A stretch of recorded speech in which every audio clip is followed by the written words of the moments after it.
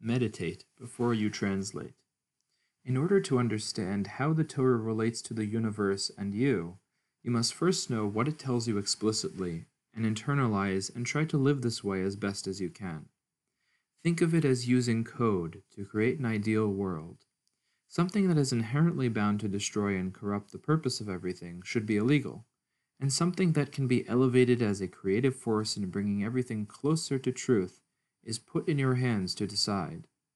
The entire corpus of Torah texts and concepts, and the decisions of those who truly live it, constitute a holistic network of truths that unify the various colors of reality into an interconnected way of life.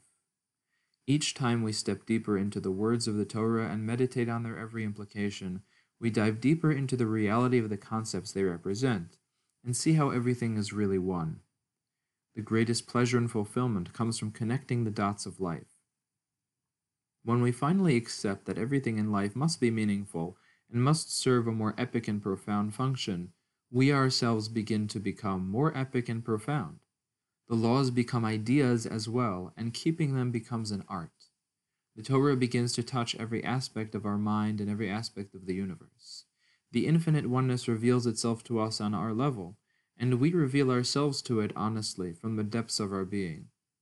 Life gets sweeter and sweeter, truth becomes clearer and clearer, and beauty becomes deeper and deeper. All if we decide to open the books and meditate before we translate.